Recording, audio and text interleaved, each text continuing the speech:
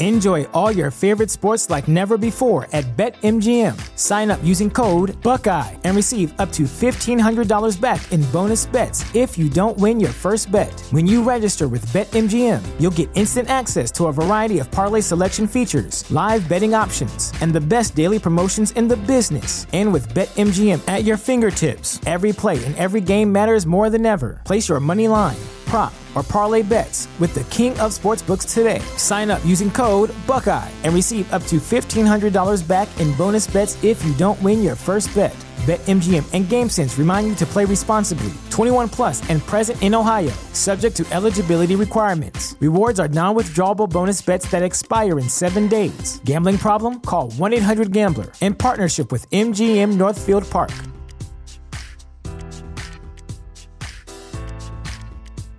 The future is a hefty responsibility and not one that we take lightly. But then taking things lightly has never been what Hefty is about. That's why we've created the Hefty Renew program that turns hard-to-recycle plastics into valuable resources like park benches and building materials. To participate, simply fill up an orange Hefty Renew bag with accepted items, tie it up, and drop it in with your regular recycling. That's it. It's that easy.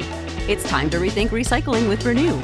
Particular valued resources may vary by geography. More info available at heftyrenew.com. The following broadcast may contain free thinking and open-minded discussion, ideas, skepticism, and adult subject matter. Topics will be discussed using adult language, sometimes gratuitously. Get ready to move the conversation forward. This ain't your granddad's news and comment show. This is I Doubt It Podcast with Brittany Page and Jesse Dollamore.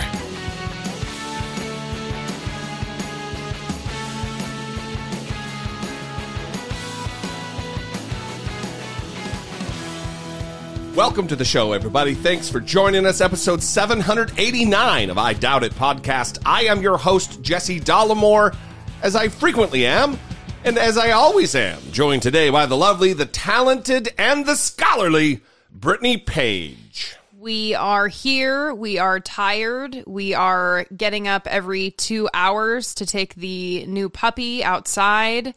She's currently running an obstacle course in your arms, trying to escape. Either that or she's trying to entangle herself in my headphone cables because she's doing a pretty good goddamn job of it. Hence the obstacle course. People are not believing the fact that we're taking her out every 2 hours. Yeah, no, that's definitely happening because she is a very tiny animal with a tiny bladder and hasn't built up the bladder control yet. A few accidents here and there, but I feel like she's doing pretty good. She's an outsized amount of poop, though. It's just a cavalcade of dog poop. She doesn't want to stop eating. So we have a great guest on the show today. Like we promised the audience, we are going to be doing interviews more frequently. So we have another one here with Rory O'Connor, the author of When It Is Darkest, Why People Die by Suicide and What We Can Do to Prevent It.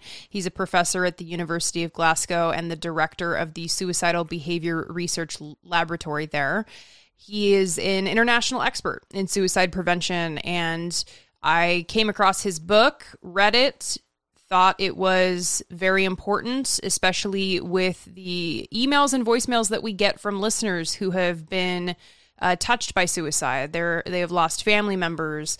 They have encountered this in their families. Even contemplated themselves. Absolutely. Yeah. So this is definitely an important topic, and we are so happy that he could join us for this conversation today. We're going to get to it, but before we do, I want to say that we would invite any follow-up questions, and we encourage a continued further discussion on the topic. As always, our goal here is to move the conversation forward as best we can as a community. We love you guys and we appreciate you. So I'll drop the phone number. 657-464-7609 is our voicemail number. You can also email a voice memo from your smartphone to idoubtit@dollamore.com. So without further ado, let's get to the interview with Dr. Rory O'Connor. So Rory O'Connor, thank you so much for joining us. We appreciate your time, and we're excited to talk about your book. How are you today? I'm not too bad, Jesse. I'm looking forward to our conversation with yourself and Brittany. And it's sunny and sort of spring-like in Glasgow, Scotland. So all's good, and it's the weekend here, so that's always a good time. Fantastic. We actually had a tornado warning come across our phones last night for Washington, D.C., which is very weird, let's just say. Yeah. Not normal.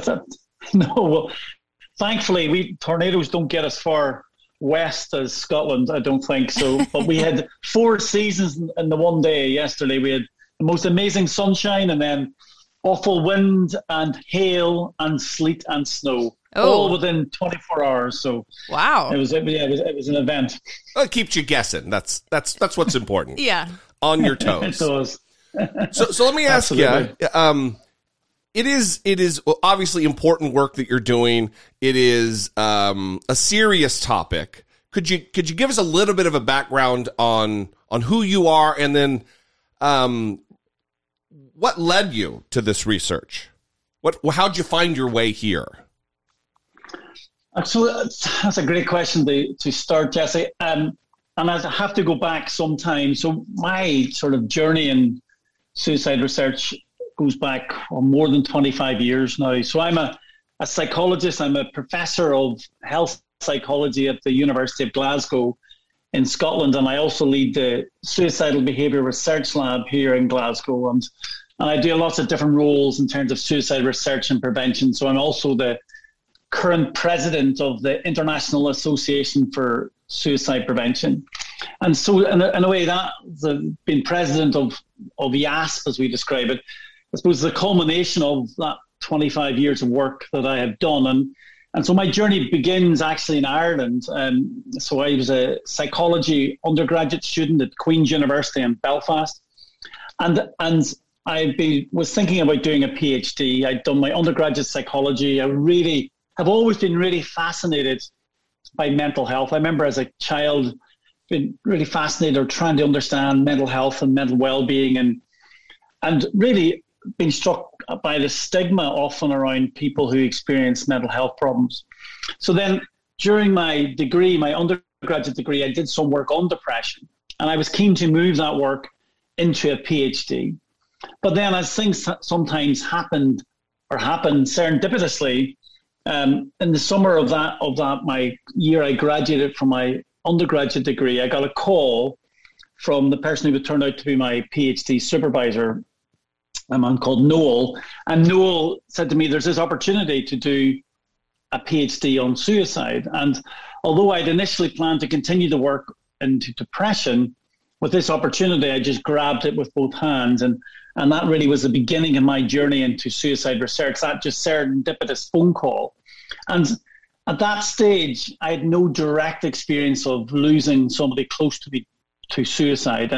But sadly, many years later, Noel, the person who brought me into the field of suicide, and who I mentioned at the start of the book, he took his own life. And also a really close friend of mine, Claire, who I talk about quite a bit throughout the book, she took her own life as well in 2008. So although my sort of interest in suicide research and suicide prevention initially came on the back of trying to understand mental health problems and seeing suicide as the most devastating outcome of mental health, or social distress and social unbearable pain, it became really personal for me, or has become really personal for me, as I try to understand and still grapple with those two bereavements in my life, and then also knowing many other people, sadly, who've lost or struggle to live. I think that's one of the things I really liked about the book, was that you incorporate your own personal experiences with losing people in your life. And it's not something you often see in academia, right? There's kind of a encouragement to remain professional, and especially in like a therapist setting where you're a blank slate, you don't often talk about your personal experiences. So I appreciated that aspect of the book. How do you think your personal experiences with losing people that were close to you impacted your approach to your research? I mean, I find that in some ways difficult to answer. I will try and answer it, but I think it's a difficult question to answer on some level, because I like to think I've always been pretty compassionate and I've always been really passionate about this area. Mm-hmm. And although I hadn't been directly affected in the early days of the working in this field, I mean, I thought I had some sense of the pain that people who are bereaved experienced. But I suppose a bit that when I reflect on bringing the personal element in, I think in particular when I lost Claire to suicide in 2008, because she was such a close friend, and a year previously she had just got married, and my wife and I were the two witnesses at Claire and her husband's wedding, and so we're really, really, really close, and I'd known her since my PhD days in Belfast, and so I think it changed me as a person in terms of, although I find it difficult to sort of articulate, I'm hoping it's made me a more compassionate person, even though I would like to think I was compassionate previously. But it certainly gives me, I think, some insight into the pain that obviously people experience following bereavement. But also, what I tried to do in the book was try to convey some of the sense of the guilt that you feel, and the people who, if you lose loved ones to suicide, and the never-ending questions you have. And really, that, I suppose what I tried to do in the book then is try to do two things. Obviously, bring hopefully the knowledge I've accrued over doing lots of different research studies over 25 years, but try to bring them to life in a way by talking about people's stories, and including my own. And for me, that sense of being authentic was really important, because when I sort of had this idea for the book, and I talk about this in the introduction to the book, I couldn't quite settle on the way forward, how I would write the book. I didn't want to just write another academic book on suicide, because there's lots of great ones out there. Mm-hmm. And I was trying to reach this audience beyond those who traditionally read academic papers.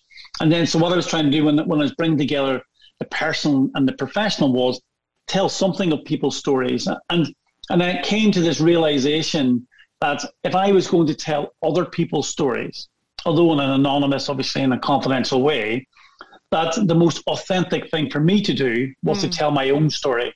And I think that's that was a bit which I think has resonated with people, hopefully, but also was the scariest bit of doing the book, because I can write about suicide research and prevention no end. Obviously, I've done that all my career, but this was my first attempt to really try to bring together both those personal reflections and how things have changed for me. And I suppose, I'm just thinking back to what you'd asked me specifically, Brittany. I think how it's changed my work is it's given me a renewed sense of urgency to do whatever I can and to contribute in some small way to saving people's lives. And part of that urgency I talk about at the start of the book is my father died young, and I've always had this urgency ever since he died to do as much as possible with my life, in case this big fear I have is that I'll die at 51 at the same age as my father, and I'm now 48. And so ever since I was the age of 23, when my father died at 51, I've just had this urgency, and so it's all those sort of issues around mortality are combined or complicated with mortality in the context of suicide. Mm-hmm. So yeah, that's really how it's changed a sense of urgency, but also it highlights to me that those two deaths that I've experienced directly is how difficult it is to prevent suicide on an individual level. And if it can happen to so-called experts, it can happen to anyone.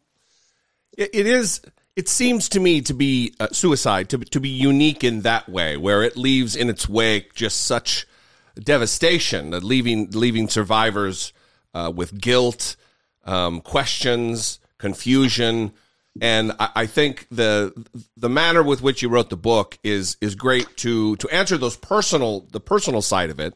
But do you see, because of the science of it as well, the research and the statistics and the data, is there do you see policy prescriptions coming out that could be tackled by municipalities or governments at large to tackle the problem as well? Oh, absolutely. I think one of the things I've been really, really keen on throughout my career is it's no good just conducting research, especially in research and to the most devastating outcome like suicide if we can't translate that research into saving people's lives. Right. And there's different ways in which you can do that. And part of that you just mentioned there, Jesse, is a sort of the policy level at the local, regional, municipality level, of national level.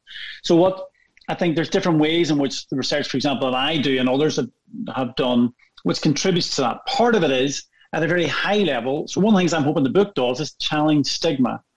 Challenge the stigma around suicide, dispel myths around suicide, because we know that at a policy level, there's so much more we need to do to basically ensure, to break down barriers to people getting the help and support that they need.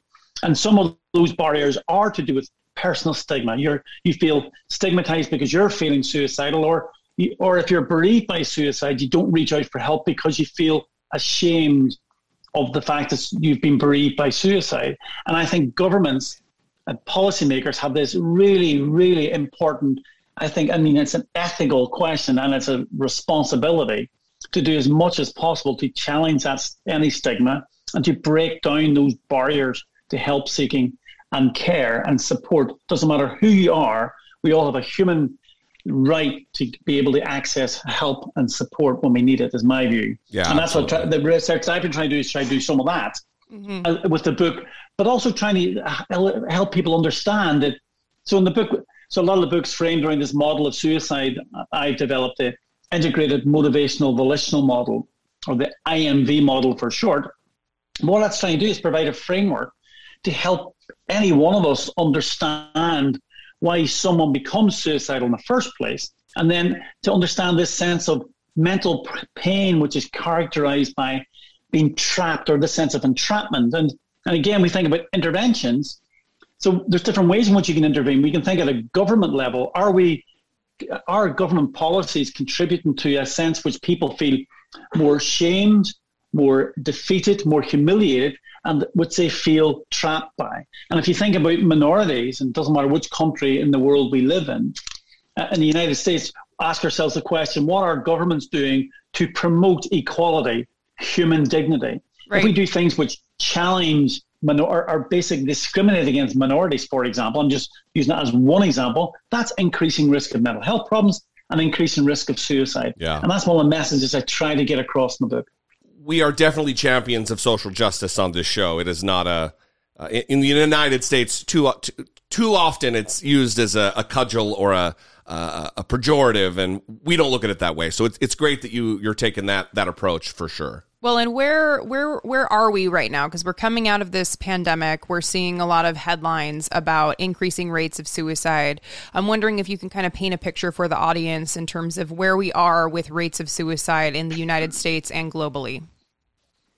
Yeah, and that's such an important question, Brittany, because so before the pandemic hit, and people like me were writing papers, and we were all concerned that the pandemic was bringing together this perfect storm of factors of economic upheaval and social isolation, and people living at home perhaps in situations of domestic violence and abuse, and children's schooling being disrupted. And they're all potential risk factors for suicide.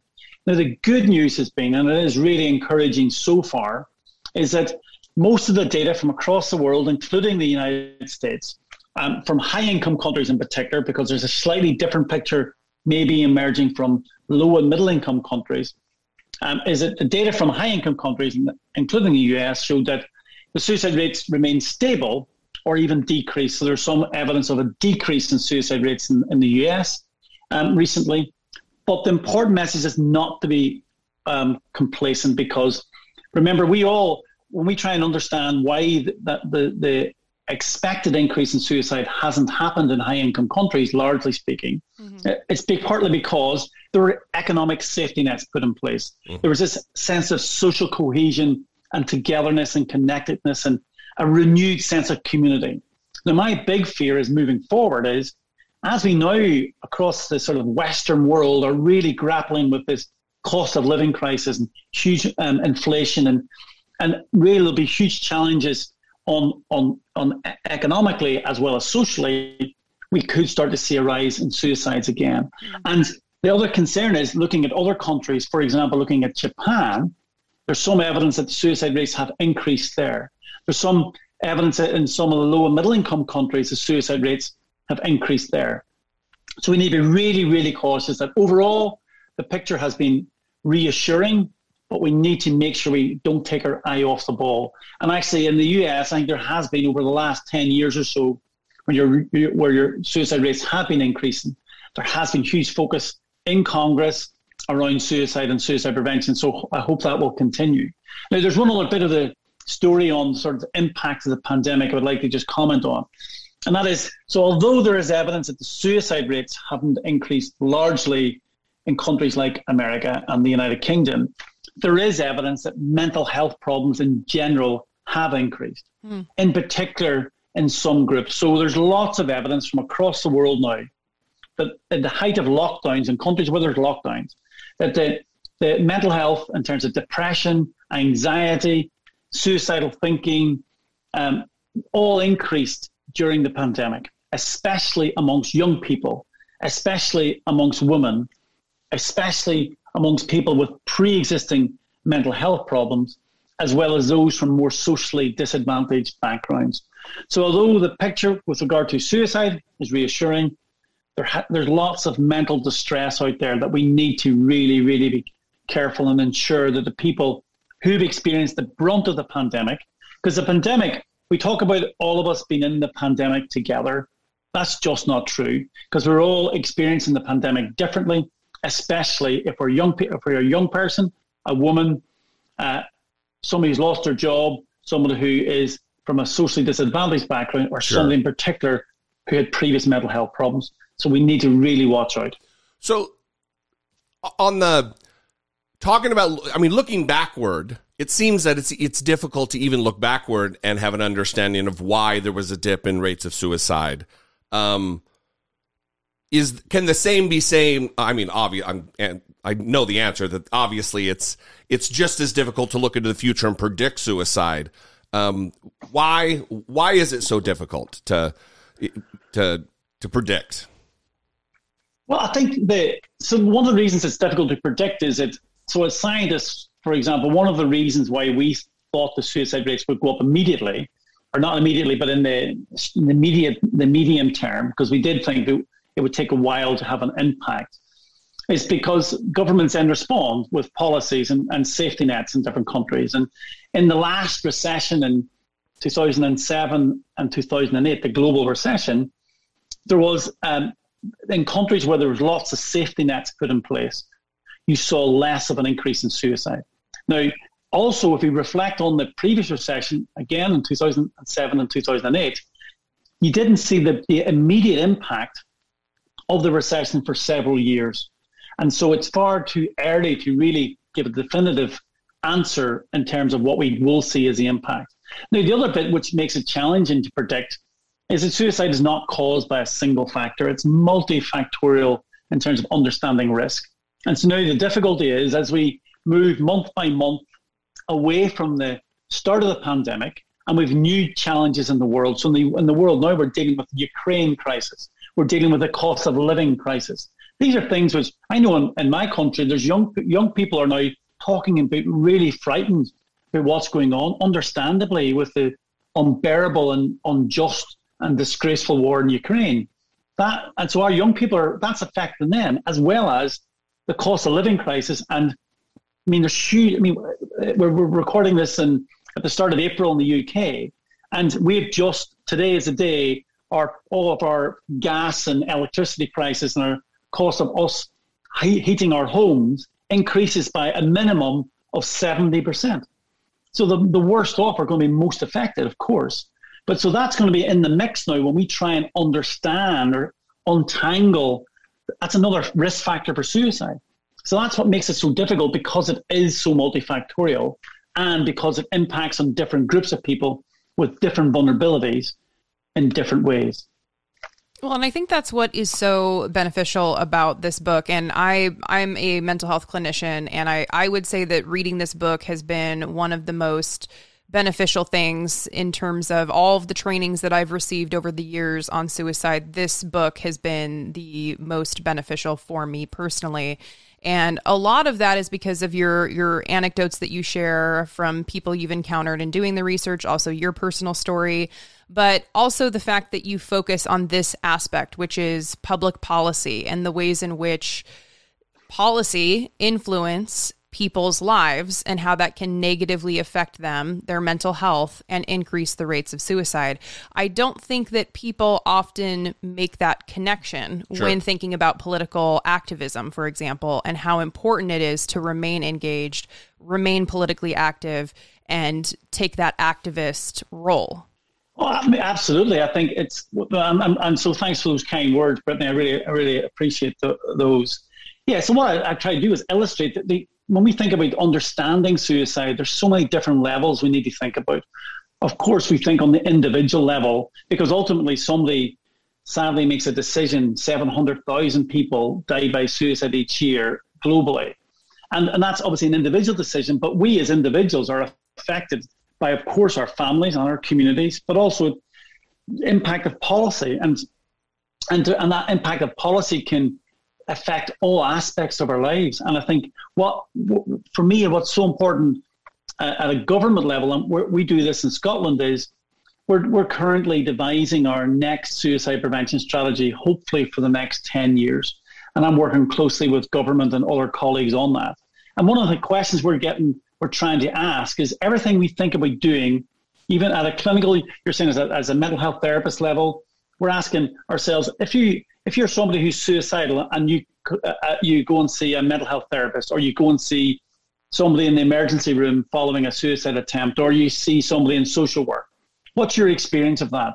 Does your experience lead you as an individual in distress to feel more supported or more trapped? More supported or more humiliated?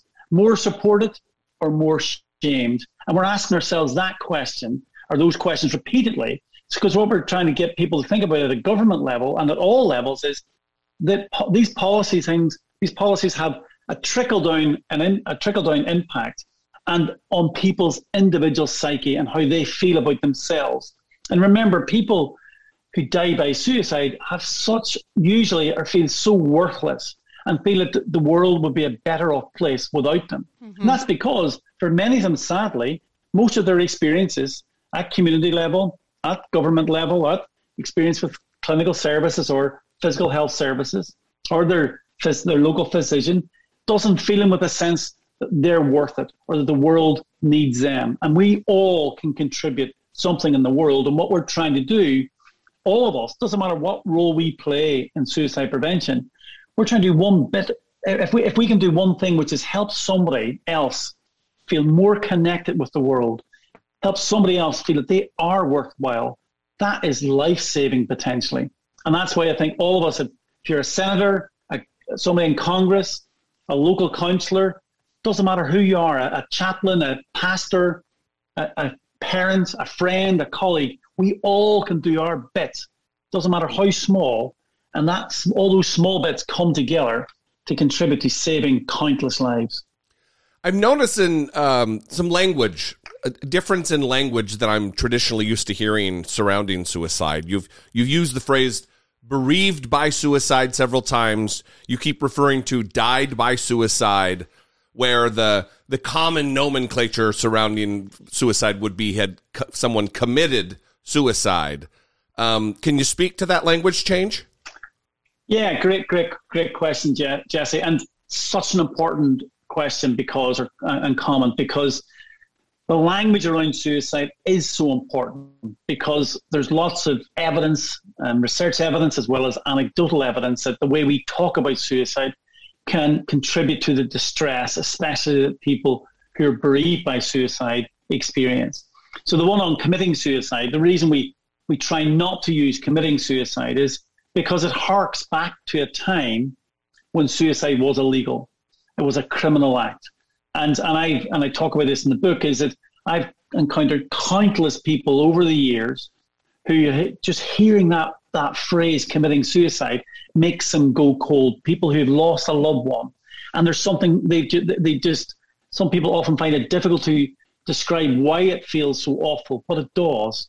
And so my advice in the book, the only part of the book that committing suicide appears is when I'm talking about my decision and the recommendation from lots of organizations that we do not use committing suicide, because suicide it should not be a criminal act. In our country and in your country, suicide, thankfully, isn't a criminal act.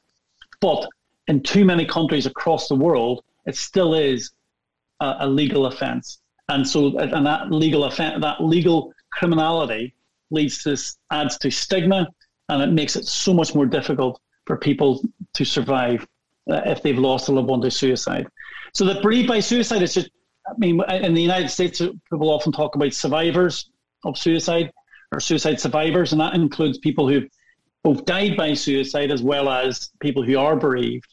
And the reason I suppose I use bereaved by suicide is simply so that's clear that I'm talking about people who've lost a loved one to the devastation of suicide. It's the same as how we would talk about someone who died from cancer or bereaved by somebody. Maybe you may say it slightly differently. Sure. But I just think it's important to make that distinction. What do you think the origins of the commit, the making it illegal? Is that, you think that's born out of like religion, destroying something God made, or are there reasons in the history behind it that you know of? Well, I think the historical, it's really interesting historically, because if you go back centuries, it wasn't illegal. It wasn't seen as an illegal act, so it's been seen as a criminal or a legal act.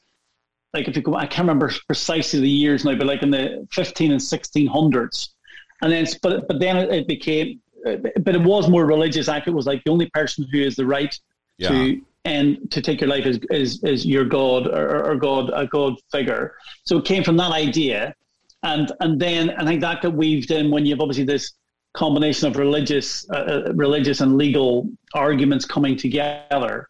So, but it's fluctuated throughout history. As I say, there was periods.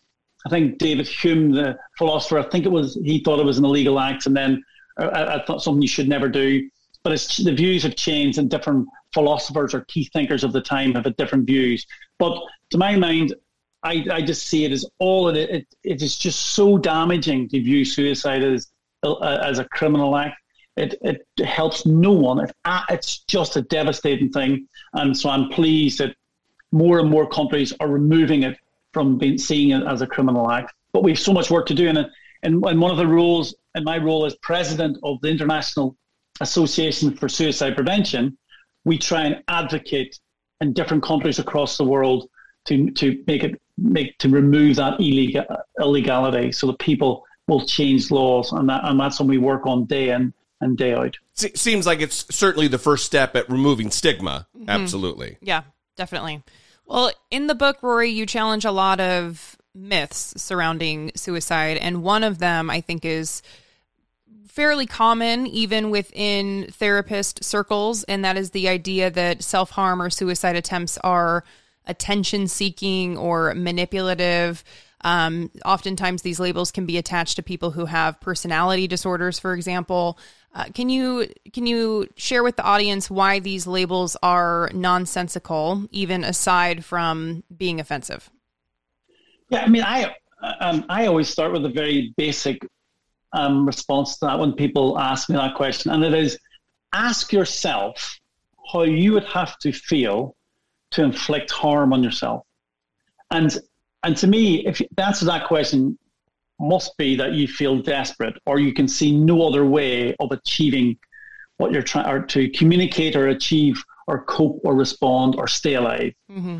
And to me, that's the most compassionate and human response we should all be thinking about. We should be trying to understand, why is it that somebody goes to that extreme response?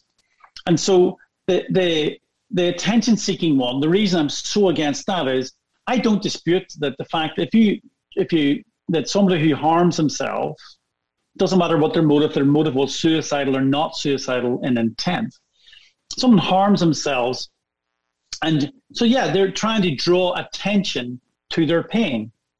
So I don't dispute that they're trying to draw attention to their pain. But or they're trying to draw attention to the fact that they just can't cope with the unbearableness of life. Mm-hmm. But that's different from saying somebody is attention seeking, because when we use the word attention seeking, or those hyphenated words, attention seeking, we usually start them with or preface it with, it's only attention seeking. Yeah. And so that's the reason I'm against, because it's this pejorative term, is we're trying to minimize it. And as you've said already, Brittany, that's most commonly seen with women who have borderline personality disorder who are harming themselves. And that's awful, because to my mind, it doesn't help anybody. It doesn't help the clinician or the person who's saying it or the person who's in distress. So for me, it's trying to think about being more pragmatic about it. Now, in terms of manipulative, the idea of manipulation, everything we do in life is manipulative. We both, or the three of us, will have tried to manipulate somebody else today, right? We do it all the time. Everything we do is about trying to achieve a particular end or a goal, and that's for people who have really difficult starts in life, who maybe have experienced trauma early in life, have learned that people who they thought should care for them or trust or care for them haven't, or they've been experienced abuse as children, and they've learned that it's difficult to trust adults or trust others, and they haven't learned or haven't been able to learn a way in which they can achieve their relationship goals or navigate their emotions or relationships more generally, because they haven't had a role model, or they've challenges in doing that. And that's why some people have had to resort to these awfully difficult responses, or really challenging responses like self-harming. So we have to ask ourselves, well, why is it somebody's doing that? It's not because they want to do it. It's because they can see no other way in which they can either respond and get their needs met, or feel some sense of relief. Because remember, for many people who self-harm, it's not about wanting to die, of course. It's the opposite. It's a way of staying alive, and coping with the unbearable stress or distress that they're experiencing. So I guess I need to up my game, because I thought I was doing a really good job of manipulating you this entire interview, but I guess not. So, extending this out, kind of maybe the other side of the coin is the old refrain that I'm even guilty of. I have a story that I'll briefly tell, but is that suicide is selfish or cowardly, and I think it's something that took me a long time coming out of religious tradition to get away from. When I was in the Marine Corps, the chief of naval operations, his name was Matthew Borda. There was some controversy surrounding what medals he wore on his chest and whether he had actually earned them, and he ended up dying by suicide. Mm-hmm. And I remember being a young Marine and just being vitriolic about the fact that he died that way, and was really kind of a prick about it. Mm-hmm. And it's a regret. But Jesse, why were you vitriolic? I don't know. I mean, I haven't really analyzed. The memory just came to me while we're talking to you about it. But I was certainly, like, I remember my leaders, those Marines I was subordinate to, they were like, hey, why don't you fucking calm it down? You're being a radical about it. Do you think it is the influence of the religious upbringing? Yeah, absolutely. Because I was still an evangelical, conservative nutter butter. And it's also toxic and shitty to be putting pejorative labels on it. Yeah, so and you're expressing the view of millions of people, Jesse, I think, who have those similar thoughts or had those similar thoughts. To me, again, it's a pragmatic thing, which is from all the research that we have done and countless others have done, we know that people are, so if you accept this idea that most people who die by suicide are trapped by mental pain, they're overwhelmed by mental pain, they think they're worthless, they think they're a burden on others. And actually, they're this tunnel vision, this cognitive constriction. They can't see an alternative. And they think that the only way they can end their pain is through suicide. And remember, they counterintuitively don't think they're, in that moment of acute crisis, often don't think that they're going to harm others, because they're trying to end their own pain, and they feel that actually they would do their loved ones a favor. So rather than it being a selfish act, they think it's an altruistic act.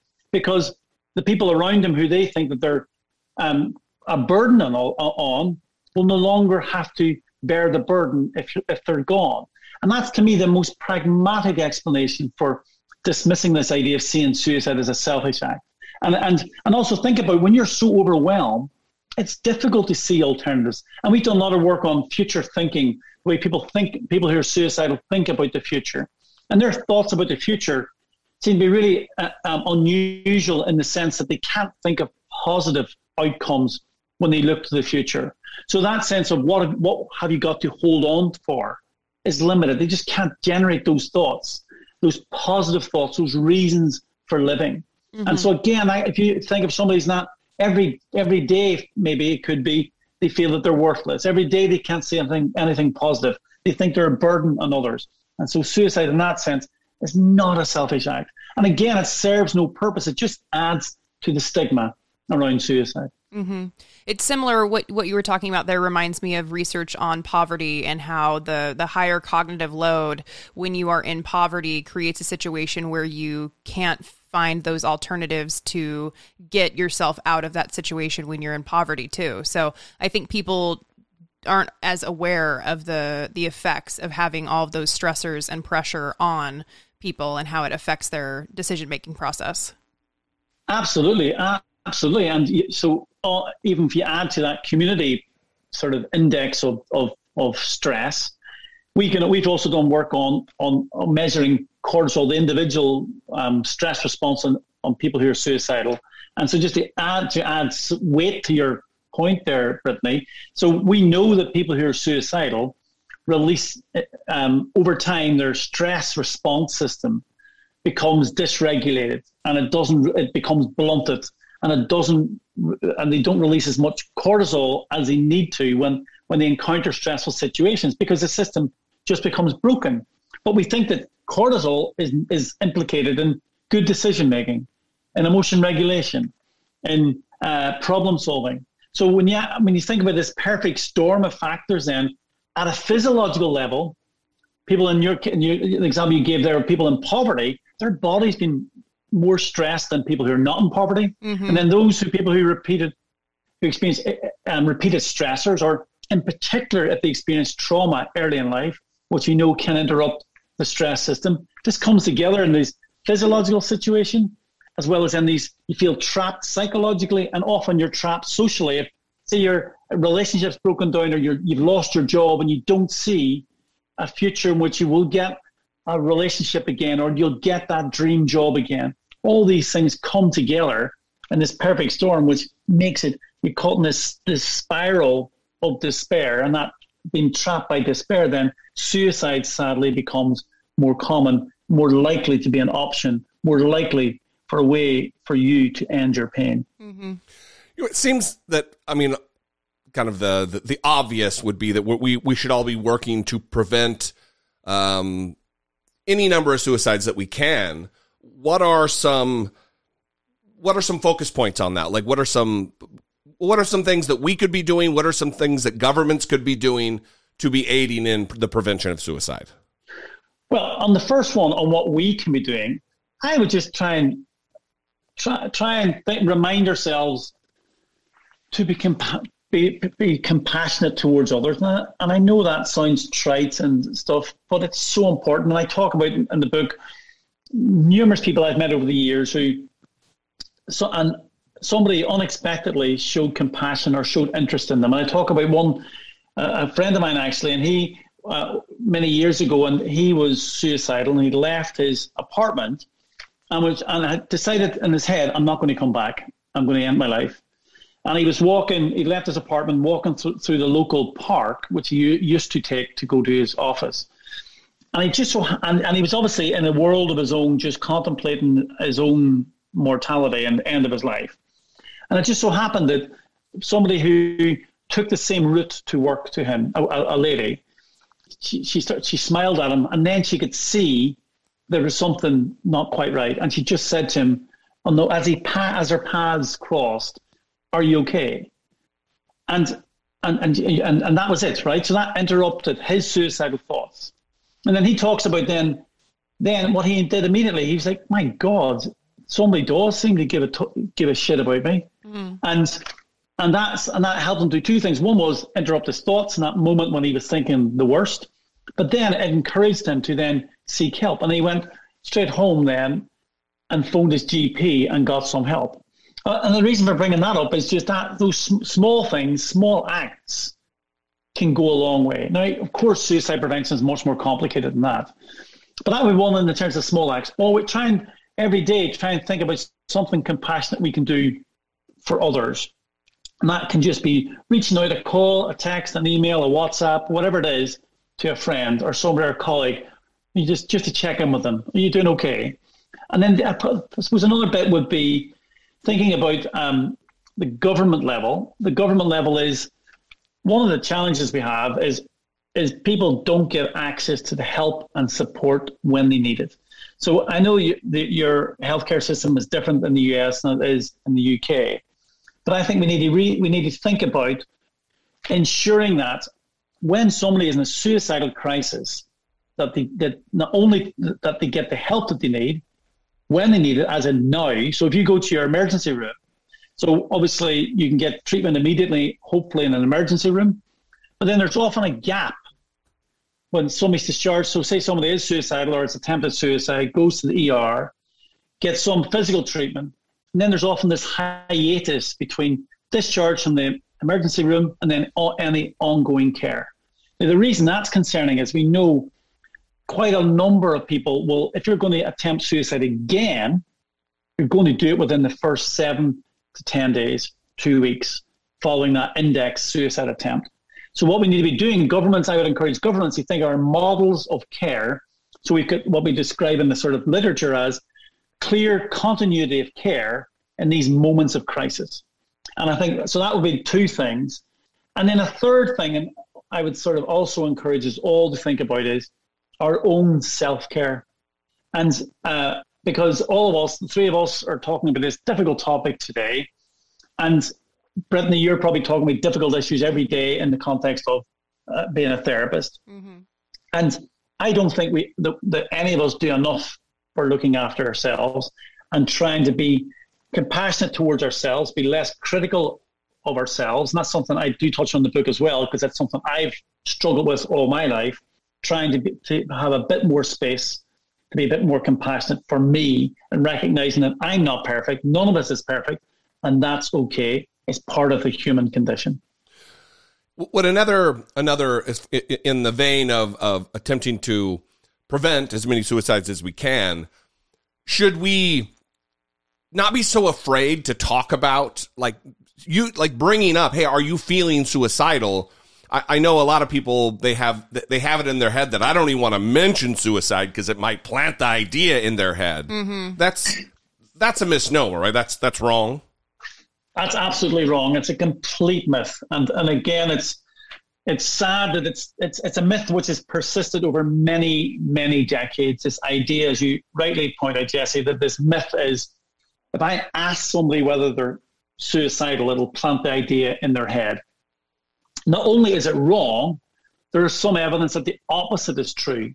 There's some evidence that if you ask somebody directly whether they're suicidal, it's more likely to start a life-saving conversation and to get them the help that they need. So I would encourage everyone, doesn't matter who you are, if you are concerned about somebody, please ask them directly. And again, because remember, often people who've never told somebody else that they're suicidal, they're hiding this really dark, for them, dark thought. And it's actually, many people who are suicidal feel ashamed of being suicidal. And so by you asking that question, it opens the door for somebody then to maybe start this conversation and then feel it actually, there's that sense of relief, that sense of unloading, unburdening. And I think that's so important. So please do it. And of course, if you're not a health professional, it's really scary. And one of the things I talk about in the book, there's a whole section in the book about how do you ask those difficult questions. But of course, the clear thing is, if you think somebody is in imminent harm of suicide, phone the emergency services immediately if you think somebody's imminent harm of suicide. But in general, most people aren't, and it's just trying to open that conversation up. So important. Mm-hmm.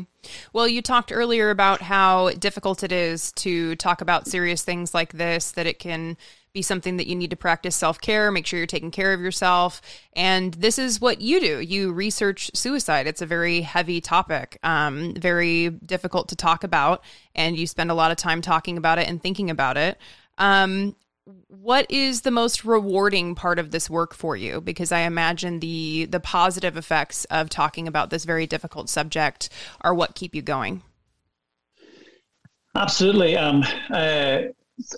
I'm continually humbled when when I give talks or do podcasts, or when the book came out, or whatever I do publicity, and something I say or something in our research either has helped somebody understand why they may have been suicidal themselves, and with that understanding, they think that they can feel safer in the future because they may know how to respond differently the next time a crisis is arising.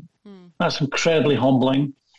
As well as then people who've sadly lost loved ones to suicide. And I get loads of messages on social media, on email, and of people who have found the work that we do, because it's not just me, it's obviously teamwork. Everything I do is a team. It's all teamwork. But the work that we do has helped them understand why their loved one ended their life. Although I can never tell them why their specific son or daughter took their own life, by them reading the book, for example, or having a sense of the model, or reading something that I've written in terms of the research that we do, it's helped them in some way. And that's the most rewarding bit. And that is so incredibly humbling. And it's a huge responsibility as well, because as far as possible, I try to respond to all of those messages in some capacity.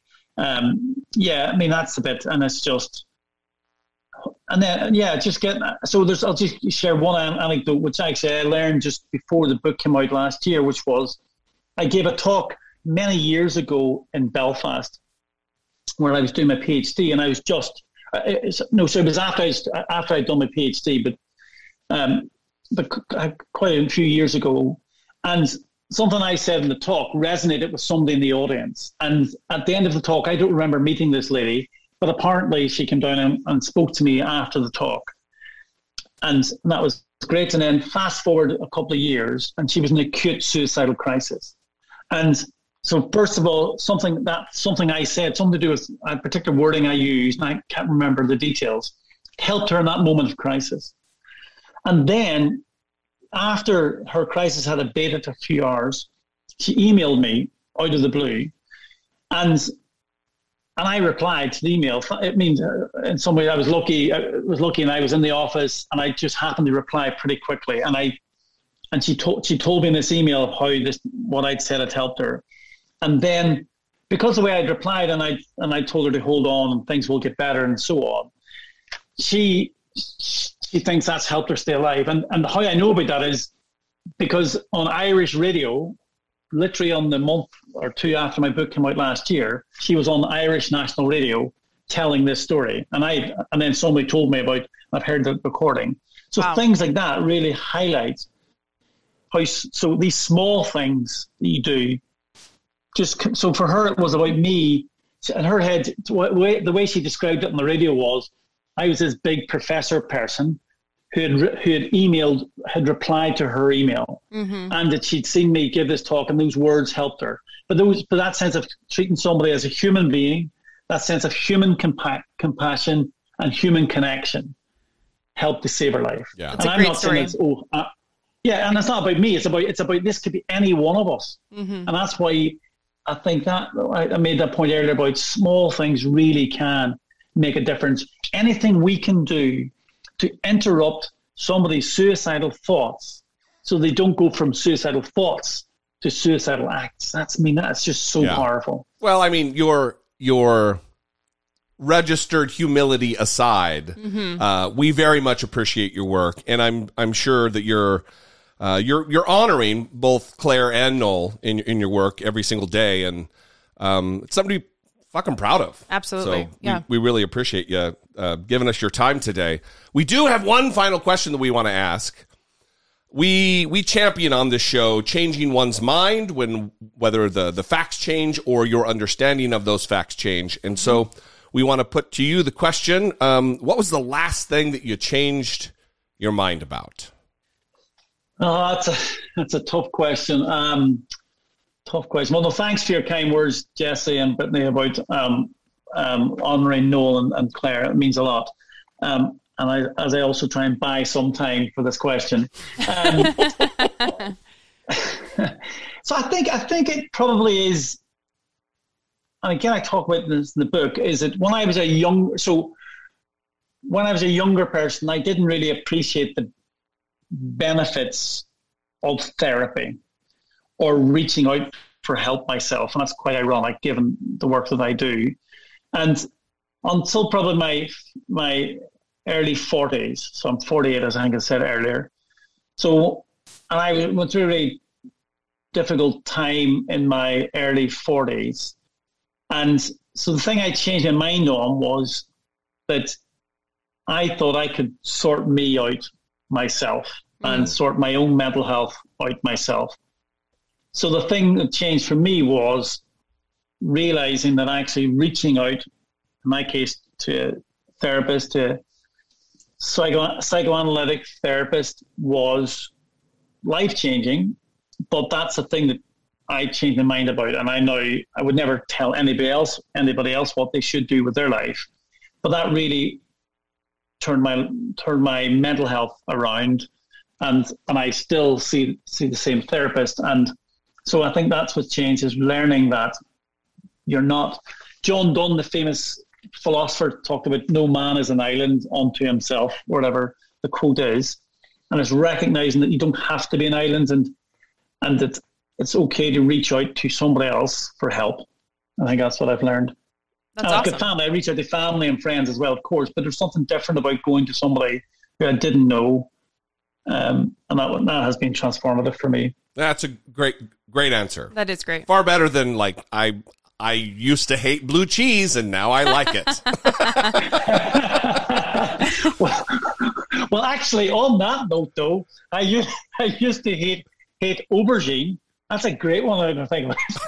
But I learned if you baked aubergine, so I changed my mind on that as well. So there we go. Well, it's a twofer. It's a twofer. We love a bonus answer. Hold on, and actually, you don't call them aubergines in the US. Oh, what do you call them? The purple fruit or the purple vegetable. Eggplant? What do you call it? Eggplant. Eggplant. That's what it is. I changed my mind on eggplant. Sometimes it can be a little slimy. Yeah, well, listen. Yes, that was my issue. And then, but once this recipe, which it was really good baked. It was baked really well, and then it was less slimy because I hate that sliminess. Listen, I hear people. We'll just do another hour just on food topics now. But people who don't like Brussels sprouts, it blows my fucking mind. It's just you haven't had them cooked correctly. This is a problem, I think, more across the pond where you live, where you guys just boil everything. You're ruining shit. Just roast them, put some olive oil on them, a little salt, and you got a banger of a meal. Well, just on that Brussels sprouts point, right? Because that's really timely for me because I'm just back from Los Angeles and I had the best ever Brussels sprouts in Los Angeles last week. And I would have been with you. I was with you going, Brussels sprouts, I only eat them at Christmas. They're usually stinking and overcooked. But these were I don't even know how they were cooked. They were fried, I think, but they were done in I can't remember what, but they were absolutely delicious. I love the passion. You're bringing the heat about your love for Brussels sprouts, and we're here for it. So Rory, thanks for your time so much. Thank you even more for your research and your passion on this topic. And your compassion. And absolutely for advocating for compassion. That is something we talk about a lot. It is far easier to punch down, and it is so important not to punch down, but to be trying to punch up all the time. And it seems in your work you are doing just that. So, absolutely. Thanks for your time today. We appreciate you. Have a great day. Great. Thanks so much. I really enjoyed our conversation, Brittany and Jesse. So thanks a million, and have a great day yourselves. Take care. So one thing that really came through for me during that discussion was Rory's passion for this subject and also his compassion. Absolutely. And I think that, he made a few comments that it's trite to give the advice to be compassionate in your everyday life, but it really is something that I think, especially during the pandemic, there's been these jokes that we've forgotten how to behave in public. We've forgotten how to be around people. I know, Jesse, you don't understand that because you'll never forget how to be around people. But for those who may be struggling, I think that's always just a good place to start, is that this has been a long haul for people. A lot of people are struggling. Meeting people with compassion seems to be the best policy. Well, I think when he said, well, it's tried advice, I mean, I don't want to push back in the moment, but I think, one, it's people, I think a lot of people do consider it that because compassion is so easy to do. It's such it takes no effort to be compassionate. No cost. And it goes so long of a way toward impacting someone individually in the moment that you have no idea how it's going to carry on in their life into the future, and how that one moment of compassion will hang with them, will live with them for maybe forever. Right. Well, we even saw that moment at the confirmation hearings for Judge Jackson. Absolutely. When she talked about walking across the quad on Harvard, and some random black lady she didn't know, she said to her when she was at her lowest moment, she said, persevere. Yeah. It was I think both of us got emotional listening to her tell the story.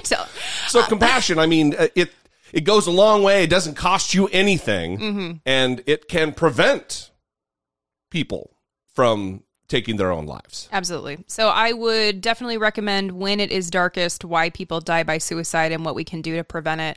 I think it is a good resource for anyone. It is also particularly good for mental health clinicians who are working directly with populations that are struggling with mental health disorders, suicidal ideation. It's very important. So definitely recommend When It Is Darkest, Why People Die by Suicide and What We Can Do to Prevent It. Hopefully you learned something from this conversation. Hopefully it is something that you got something out of, something that you appreciate. And like Jesse said at the top of the show, we would definitely welcome your feedback. 657-464-7609 or I doubt it at dollamore.com. So with that, we are going to leave you. We love you. We appreciate you. Thank you for the community that is built up around this show. If you'd like to support our work here, our continued work on the show as we approach 800 episodes, you can go to patreon.com/I Doubt It podcast. Choose your tier. Look into what's involved in being a Patreon supporter. And for as little as $2 a month, you can support and produce what we do here on the show on an episode-by-episode basis. Anyway, we love you guys. We'd love to hear from you. We will see you next time. Until then, for Brittany Page, I'm Jesse Dollamore, and this has been I Doubt It.